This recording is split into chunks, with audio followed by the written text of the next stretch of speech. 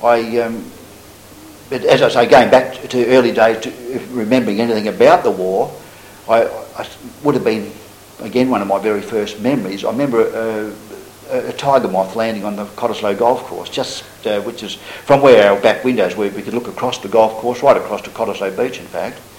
And I remember this yellow tiger moth landing. I was, quite vividly, actually. I think that would have happened to be still within the probably pre-1945, I guess. And in relation to the war and the way it affected the community in Cottesloe, were there any sort of residue, leftover effects from the war in the community as you grew older? People talk about yes, trenches in that's the back garden. And yes, yeah, there was, John. In fact, I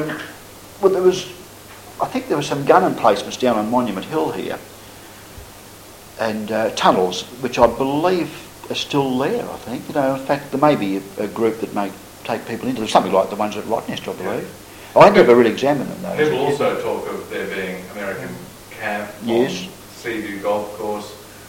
People had dugouts in the back garden, all those sorts of things. There were some houses that I believe had air raid shelters, John. I think I had some friends, it might have been over here in Cottesloe somewhere, had an air raid shelter in the backyard. We didn't have any shelter as such, but I think, just trying to think about what other things that I remember about. I don't remember the camps on the golf course, John, as such, but my brother certainly would remember that, I think.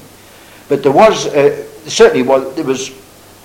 evidence of where troops had been, and you'd obviously a soldier walking down near the beach and things like that, and there was a lot of American naval ships were coming in and out of Fremantle in those days, and I believe some people stayed on here in the country, and set up businesses down in Fremantle, tailors and, jobs like that. In relation to